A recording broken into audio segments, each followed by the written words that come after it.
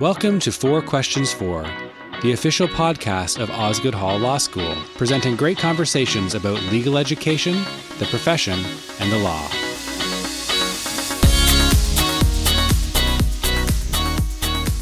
Today, Osgoode professor Janet Mosher has four questions on sexual abuse and the law for Osgoode alumna Loretta Merritt, one of Canada's foremost lawyers specializing in abuse and harassment cases. Now, here's Janet Mosher. Statistics are disturbing. According to research compiled by the Toronto-based Canadian Women's Foundation, 30% of women age 15 or older report being the victims of sexual assault at least once. While we know that the vast majority of sexual assaults are not reported to the police, in fact, recent data from Statistics Canada puts that at 6%.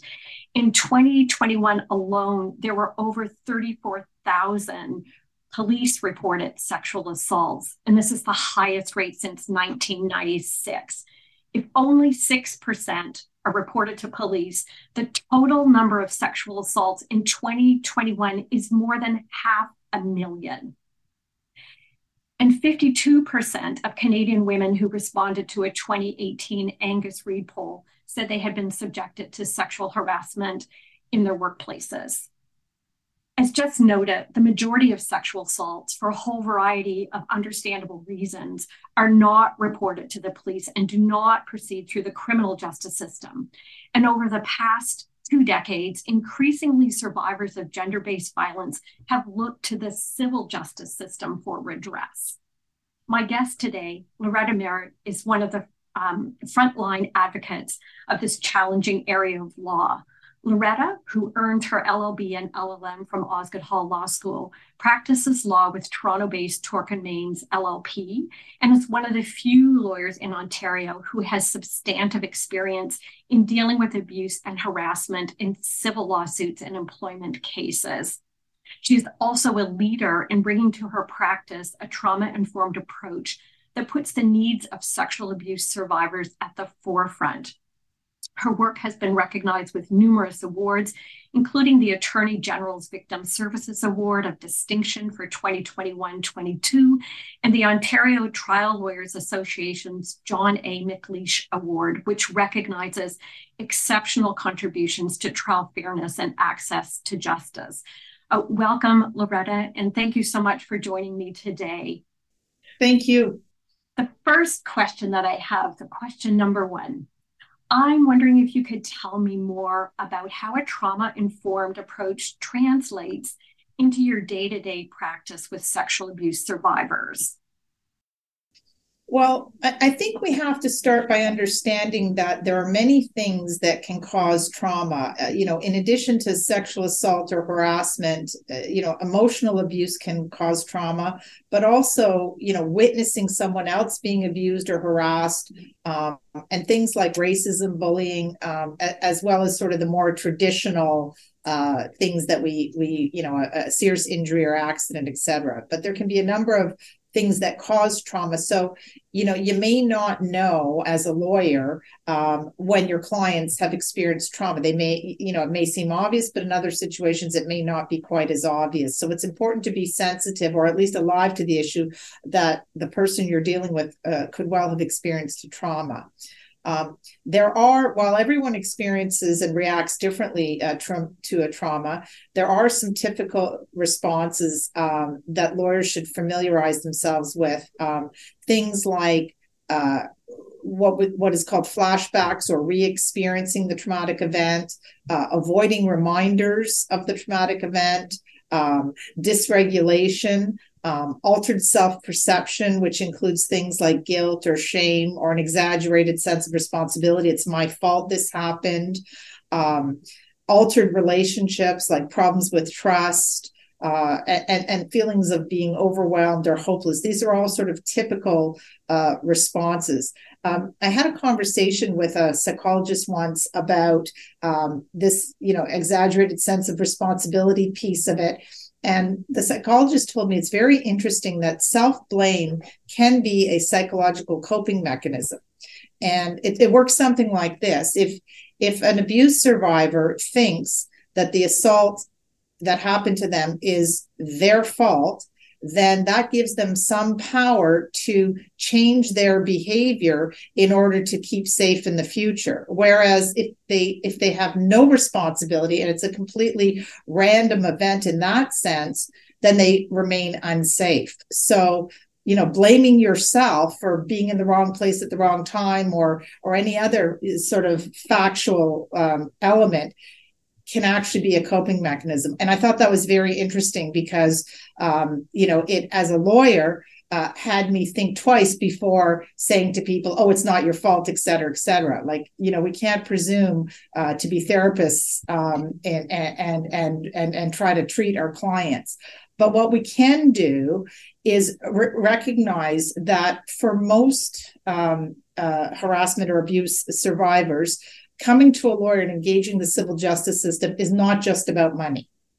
Although that is the main thing that the civil justice system delivers, for someone who's been sexually assaulted or harassed, the civil justice system can be as much about standing up for oneself, holding people or institutions to account, empowerment, healing, getting justice, as it can about getting money.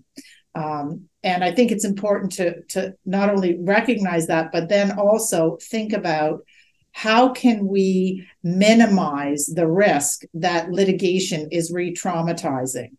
And I would say the number one rule that I have in that regard is to be extremely straightforward with the client from the outset about what can and cannot be achieved.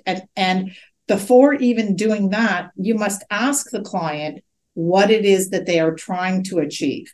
Because I think one of the problems that lawyers have is that we tend to look at a client like a law school problem, a set of facts, and say, oh, I know what needs to happen. I know the law that applies, and I know how to get to the result. And I think it's really important before jumping into that lawyer fixing, helping mode, to really take a pause and listen to what the client is trying to achieve, and then, offer advice and potential solutions, et cetera. But I also think there's some very practical things we can all do in every case to bring a trauma-informed approach to our practices. One is to avoid assumptions about gender and to use correct pronouns. And if you make a mistake in this regard, it's not fatal, and there's no reason to make a big fuss or explain why you made the mistake. A simple apology and a promise to try to do better is sufficient. I think you have to also put an emphasis on safety and trust, and you can do this by making sure that the client knows that you work for them. And how do you do that? Well, you explain things like solicitor-client privilege, and that the lawyer's role is to provide advice, but also their obligation is to take instructions from the client. And so if you spend some time, or if I spend time doing this at the beginning, it helps lay a foundation that the client understands the parameters of the relationship and that I work for them, notwithstanding that I obviously have more legal knowledge and expertise than they do in the area. And again, it's a matter of doing simple things like, in the first meeting, ask the client, like, what works best for you to tell me your story? Do you want to do this over the phone? Do you want to do this in person by a Zoom meeting? Or even in writing? I find for lots of clients, especially if they have a long and difficult story to tell, it's better to, I've designed a questionnaire that tries to focus on specific aspects of the story, but I give it to them and say, take a couple of weeks, write down, write your initial thoughts and then leave it for a couple of days, and as other things come to you, go back and add to the story. And sometimes that's a much easier approach because the client can do it at their own pace, in their own time, in a space that's comfortable for them.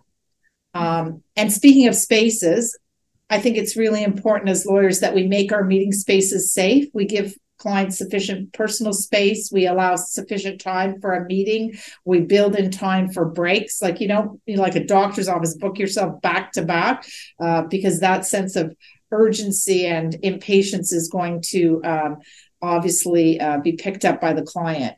Again, I think it's really important to provide clear information, timelines, as to when things might happen. And I view it as my job to help the client set realistic expectations about what they can and cannot expect from the civil justice system. Another thing is not leaving them hanging in the dark, wondering what's going on. Not every client is going to be comfortable picking up the phone and calling for updates or emailing for updates. So it's important to touch base, even if nothing big has happened. Just say, we're in a holding pattern. It's going to be a few months before you hear from me because these things are what's happening. Another thing you can do is really avoid changing lawyers or even team members where possible. I mean, sometimes it's unavoidable, but when a relationship of trust is formed, that's important and special and needs to be guarded and not easily cast aside. I also think, even though I, as a lawyer, more often than not, know what to do in order to advance the client's interest and move the file in the direction we want it to go, I try to create opportunities for choice, collaboration, control, even something as simple as timing or location of service of the statement of claim. A client having a choice in that, as well as being informed when it's done, can really give them a sense of empowerment and that it's more of a team effort, as opposed to just feeling like they're along for the ride. Open communication is really important. We as lawyers have to allow our clients to express their feelings without fear of being judged by us. We have to use accessible language. It's amazing how much of the legal jargon becomes part of our daily parlance. Like we have to actually realize that, when we use phrases like PJI, prejudgment interest, a client doesn't know what PJI is. And even just formalistic language can be intimidating. Throughout the solicitor-client relationship, I would say that active listening is really important. And as I said before, avoiding sort of a paternalistic approach to it where, you're the client, you don't know anything, I'm the lawyer, I know everything, so I'm going to tell you what to do. That, I think, it has huge risk for being re-traumatizing. My job as a lawyer is to provide advice. And I actually sit down with the client right at the beginning and I say, my only skills in this regard are as a lawyer. So I can give you really good legal advice and options and recommendations about how to maximize your legal result, which in most cases means getting the largest settlement or judgment for you. But I also understand that may not be your only goal, and it may not even be your primary goal.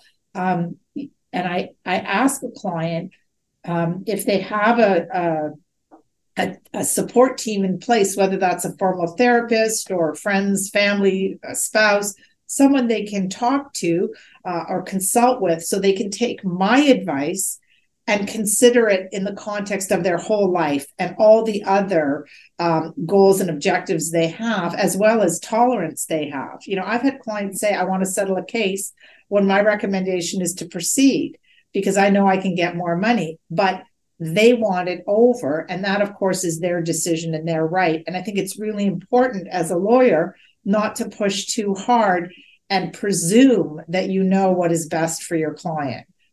Because ultimately it's their job to decide what is best for them. The last point I'd like to make in this regard is it is extremely important to prepare your clients for significant steps in the litigation, like discovery, mediation, trial, etc. And that means preparing them in a number of ways, giving them written material in advance, make sure they have all the documents, point out difficulties in the documents, have a preparation meeting where you walk them through who's there, what's the purpose of it, how it's going to go.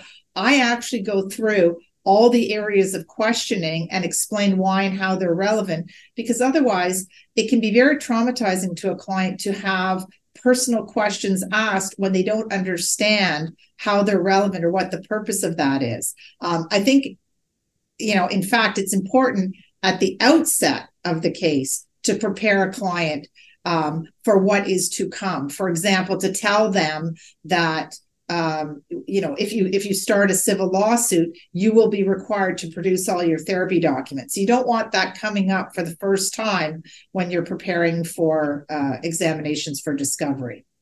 So preparing the client and having them understand what is to come, I think, is a huge, important step in a trauma-informed approach.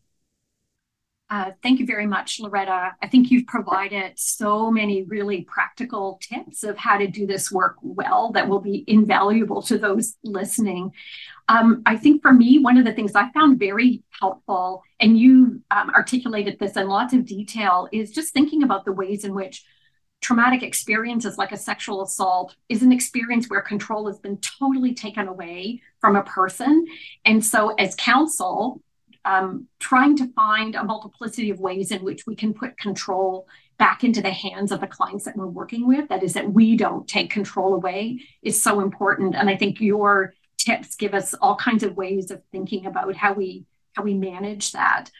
Certainly another issue of concern that comes up about trauma-informed practice is the importance not only of attending to trauma and its impact on clients, but also how working with trauma survivors impacts lawyers, and appreciating too that lots of lawyers are themselves trauma survivors.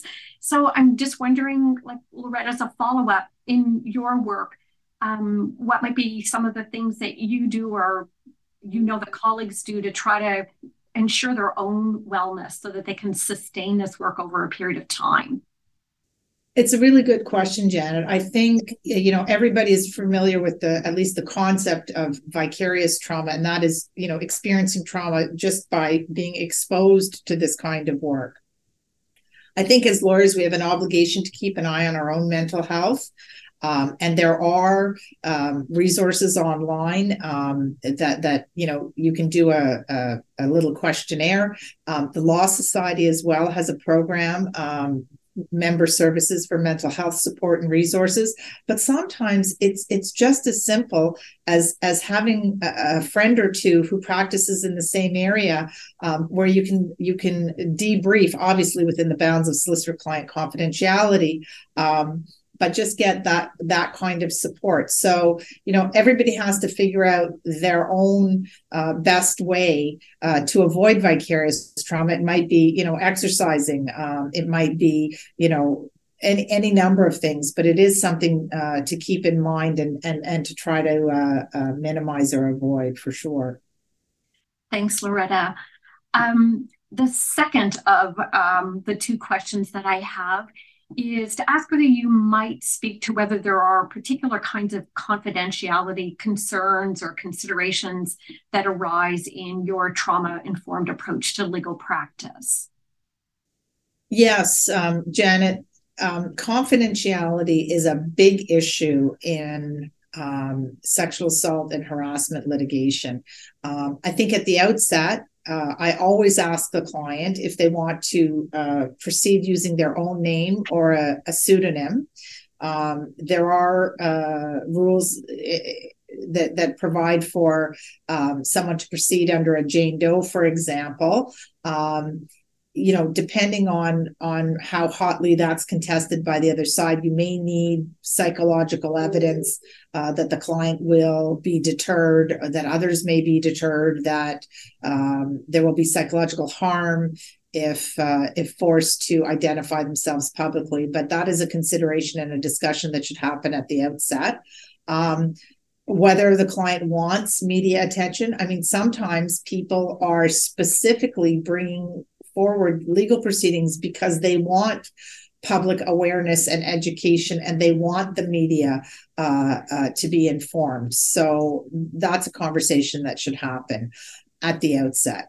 Along the way, again, the client needs to know that when you sue, you sort of waive a lot of rights to confidentiality of personal information. For example, production of documents, attending a discovery, and the scope of that. I touched on that a little bit earlier, but again, it's something the client needs to know in advance.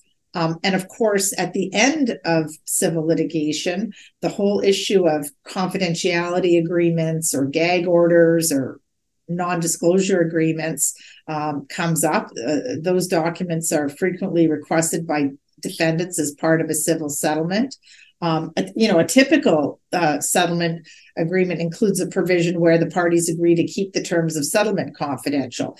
But years ago, when abuse survivors started suing for sexual assault, it was not uncommon for defendants to ask for very broadly worded confidentiality agreements, agreements that went way beyond keeping the amount of money paid confidential. And in fact, in some cases, actually prevented the survivor from ever again discussing or disclosing their abuse. And obviously, these kind of agreements are offensive in the extreme in a sexual harassment or sexual assault case. And, in 2009, there were a number of recommendations that came out of the Cornwall inquiry. And one of the most important ones, in my view, was that for survivors of sexual abuse, where secrecy and shame are part of the harm done to them, having to maintain silence in exchange for a settlement of a civil claim can have very negative repercussions. So interestingly, we are now seeing legislation being introduced, for example, in Prince Edward Island, and I won't go into it in detail, but they've introduced legislation that limits organizations from using non-disclosure agreements, which prevent survivors of harassment or discrimination from speaking out. PEI was the first province in Canada to limit the use of non-disclosure agreements in cases of sexual misconduct. But, now we have the Ontario government having just introduced a bill that would ban the use of non-disclosure agreements in sexual misconduct cases in post-secondary institutions where the employees are looking for work at a different institution. So again, and this sort of ties in with the trauma-informed approach, regardless of what I as a lawyer think is best, it is up to the client to make the ultimate decision. But it's my job to raise the long-term implications. So, for example, in a case where there's a very broad NDA, I would have no hesitancy in saying to my client, what about if you have children in the future and you want to tell your children the story of your being sexually assaulted? How can you today, enter into an agreement that would prevent you from doing something like that? Again, ultimately, it's the client's decision, but as a lawyer, it's my job to think about the future needs and interests of that client and at least have the conversation. The only other thing I would say is there are some sort of confidentiality provisions that are requested by defendants that I think are unenforceable and illegal, such as a promise not to report to police or other regulatory bodies. And again, I see a day coming where a court says, just a really broad-based non-disclosure agreement, gag order, preventing a discussion of abuse, may be held to be void as against public policy. So again, as a lawyer, when these things are requested, I try to sit down with my client and discuss all possible options and scenarios and realize this is not a one size fits all. The limits are only the lawyer's respective creativity. But it's a good idea to address all of these confidentiality issues at the outset of the litigation because it can inform, how you conduct yourself throughout. Yeah, thanks so much, Loretta. I want to just underscore a point that you made, which is the silencing of a survivor is itself an additional form of harm, because being able to share that story with others is often very, very important to healing and recovery. And I guess one of the other things that I see on the the landscape. So maybe just a quick follow-up question is the increasing use of defamation lawsuits, the threat of a lawsuit or an actual lawsuit being commenced against a survivor as another form of silencing. And I'm wondering, is that something that you're increasingly seeing in your practice? Well, it's interesting because, we did see a few cases a few years ago, and it looked like maybe a trend was starting. There was a case in 2014 involving two women who were sued by an uncle for defamation after sending emails to various people accusing him of sexually assaulting them, and he was awarded significant damages.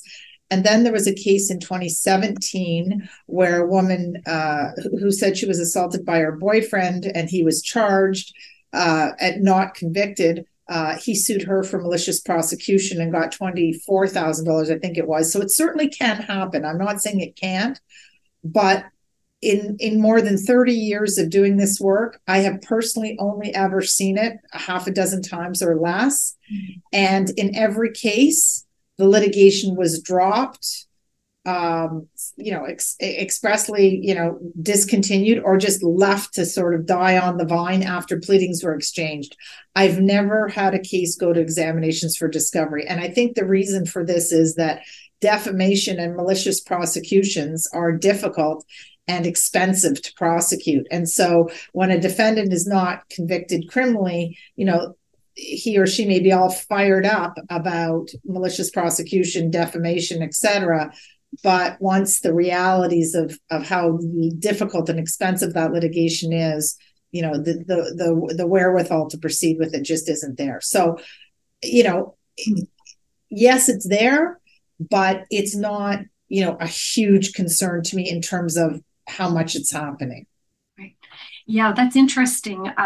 I just briefly note too, there's some recent empirical research with women who've experienced threats of defamation that silence them. So maybe hasn't materialized yet into clients at your door, so to speak, but having a chilling effect. I think especially with younger women who engage with social media. And I think we're seeing as well in some places, I'm thinking of a case right now in BC where strategic lawsuits against public participation are being brought as a way to counteract the defamation lawsuit and to try to prevent it from actually going ahead. So there may be some other developments we'll see into the near future. But for my third question, I wonder if you're seeing dominant trends developing when it comes to institutional liability in sexual abuse cases. Well, one of the most interesting damages issue that I've seen, and I think we're going to see more of, is what I call poor institutional response to disclosure. So, obviously, if abuse or assault continues after the institution's been notified, there may be liability for the subsequent abuse.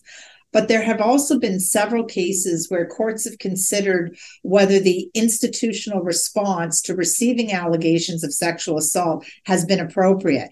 And in a few cases, the courts have found that the institutional response was inadequate and negligent. So it's sort of a separate cause of action. It's a duty to respond appropriately, offer support, etc. There are a couple of older cases in the late 90s, early 2000s, where the courts commented that an institution's response was negligent, but didn't allocate any specific damages. And this again happened last year in a case called CO and Williamson and Trillium Lakeland's district school board. A judge found that a school board was negligent based on its response to a student's disclosure of sexual abuse by a teacher. And so in this case, what happened was the student reported the abuse while it was happening in 1983, and the board fired the teacher, but allowed him to continue working for several months until the end of the school year. And then the board didn't offer much support to the student. I think there were a couple of sessions with a student teacher guidance counselor. But aside from that brief counseling, nothing else was done to assist the plaintiff with the emotional fallout from the abuse. And the court found that the school board's actions were directed more at protecting itself than assisting the plaintiff. And they said the board ought to have referred the plaintiff to a qualified counselor for therapy, ought not to have allowed the teacher to continue teaching until the end of the school year where the student saw the teacher, and basically breached its duty to protect the plaintiff from harm. The court also found that the school board was vicariously liable and responsible for the abuse itself. They didn't separate out specific damages attributable to the conduct after the disclosure. There's only one case that I've seen where that happened, and it was an older case in 2003. But in that case, the plaintiff disclosed past sexual abuse by her father to a Jehovah's Witness church elder, and this happened in 1989. And the elder's advice was that she should confront her father in front of the elders and give him a chance to repent. So they arranged a meeting at the family home, and she had to describe the sexual abuse in detail in front of her father, and that was traumatic for her. And then they did a second meeting with two of the same elders, but a third one. But because there was a new guy at that meeting, they had to repeat the whole story again. And rumors leaked out into the community, and it didn't look like there were any sanctions imposed on the father. So she thought that she was perceived as having lied and felt ostracized, and there were a number of negative consequences that flowed from that. She then sued, and the court held that it was reasonably foreseeable that the course of action that they took would cause emotional harm to her. The court said because the elders had no experience in the area of sexual abuse, it was incumbent upon them to consult with a professional as to how to minimize the harm to the plaintiff or avoid it altogether.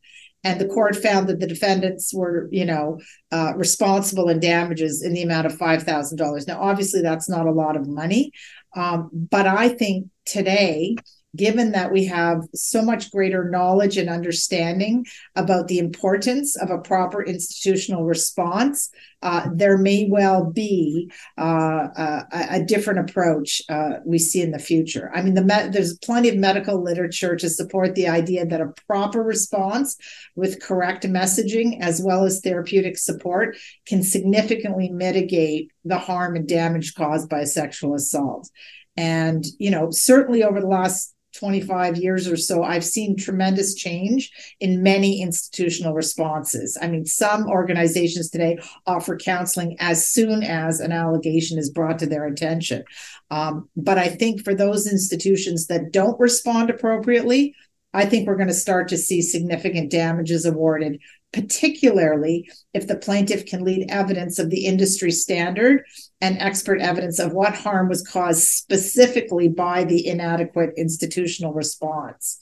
And as the court said in that Watchtower case, that's the Jehovah's Witness case, institutions are well advised to consult with sexual assault experts when planning a response to disclosure of allegations.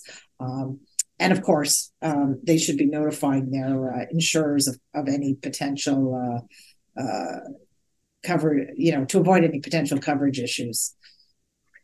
Thank you, Loretta. As you've pointed out, the proper institutional response can be exceptionally important in mitigating the harms of sexual abuse. So there's questions institutions, of course, want to limit their liability, but importantly as well, their institutional response, as you described so effectively, plays an important role in mitigating harm. And that also has me thinking about employers' obligations under the Human Rights Code and also under occupational health and safety legislation to ensure that they have the appropriate policies and procedures in place. And that leads me to the fourth and final question. And that is, what trends are you seeing in the court's approach to damages in sexual abuse cases? There's a couple of interesting new things that I'm seeing. One has to do with economic losses. Income loss has always been very challenging in some cases, particularly where abuse is historic, has happened a long time before the litigation. But in all cases, it can be challenging. An alternative to a traditional income loss approach is the idea of a diminution in the capital asset of earning capacity. In other words, you may not be able to show you lost a specific job or that you would have had a specific job were it not for the abuse, but rather your ability, your innate ability to earn income has been negatively impacted. And in the old days, we saw these loss of earning capacity awards being made in the range of $50,000 or $75,000, not a lot of money. But in the JRS and Glendenning case, a research study by Professor Ross McMillan out of the University of Minnesota was presented, and he provided a methodology to quantifying loss of earning capacity including Canadian Stats Canada data. And he estimated that the long-term cost of criminal violence can be quantified.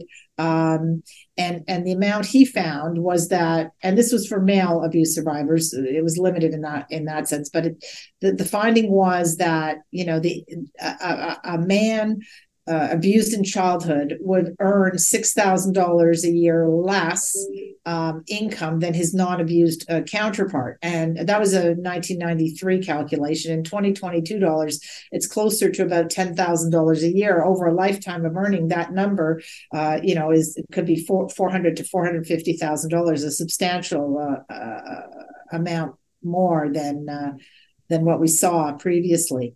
The recent case that I referred to, where the school board was sued and had the poor institutional response by allowing the teacher to continue earning, in that case, again, the plaintiff was unsuccessful in establishing a traditional income loss, but was awarded $200,000 for loss of earning capacity. So I think that's going to be something we see as a trend in the courts of awarding a much more substantial amount of damages for diminution in the capital asset of the ability to earn income.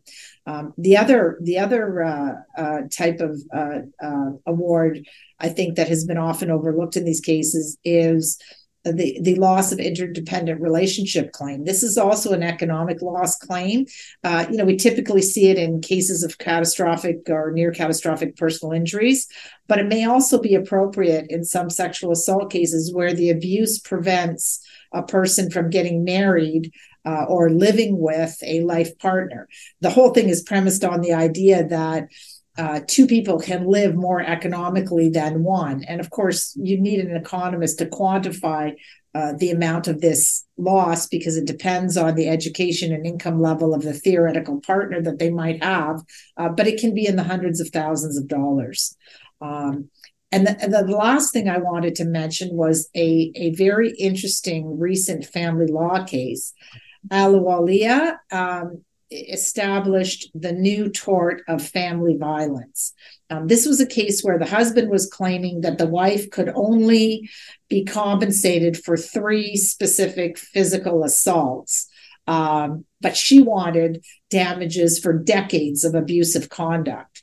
And the court relied on the definition of family violence from the Divorce Act, which is a very broad definition used primarily to decide, who lives in the house and custody of children and things like that. But basically, in this case, the court said, we're going to use the definition of family violence from the Divorce Act. And in a civil claim, the wife can claim not only for physical abuse or sexual abuse, but for threats, harassment, including stalking, failure to provide the necessaries of life, psychological abuse, financial abuse, threats to harm or kill an animal or damage property, etc. And one of the most interesting things about that case was the plaintiff, who was successful in having the court recognize this new tort, which would compensate her for decades of abusive conduct, was self-represented. Now, I understand the case is under appeal and the appeal's not yet been argued, so we'll have to see where that ends up. But I thought it was very interesting. And I think, it may take some time, but we may start to see this approach being used in other kinds of civil cases outside the family law context. The Grenville Christian College class action common issues trial that I did with Sabrina Lombardi recognized as abusive all sorts of conduct that fell short of physical or sexual assault. So I think this concept of psychological abuse and conduct that it falls outside the scope of an actual assault or harassment may well be compensable. We'll have to look at what's happening with the line of cases that say that sexual harassment is within the exclusive jurisdiction of the Ontario Human Rights Tribunal. But that's a big topic for a different day. I just think that this is a trend we're going to see, where conduct that falls short of an assault may well be compensable. But again, important thing to keep in mind, conduct that falls short of a physical assault in a domestic violence situation will not likely have the benefit of the no limitation provision in Section 16 of the Limitations Act, which specifically provides no limitation period for physical assault. So that may be an obstacle. And of course, we'll have to see what the Court of Appeal has to say about all this. But those are some trends I think that we're going to see more of in the future. Yeah, thank you so much, Loretta.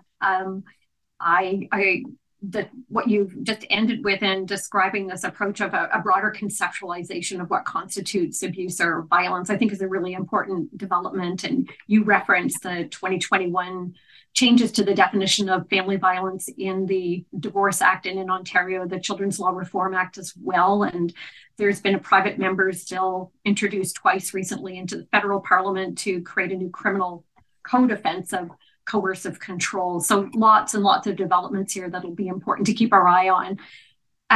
Just last week, one of my PhD students defended her dissertation, and she had done interviews with survivors of sexual assault about their conceptions of justice. What does justice look like in the aftermath of sexual violence? And one of the key findings of her research was, among other things, just how important financial compensation is to survivors, that it's a central element of their conception of justice. And that leads me to thank you, Loretta, for all of the advice and tips and updates you've provided today, but also, even more importantly, to thank you for all the work that you do with survivors to help them secure justice in the aftermath of sexual violence. Thank you. Well, thanks, Janet. It's been a very rewarding practice for the last several decades, and hopefully I've still got a few good years left in me. We hope that you do too. Thank you. You've been listening to 4 Questions 4 by Osgoode Hall Law School. We hope you'll join us again next time.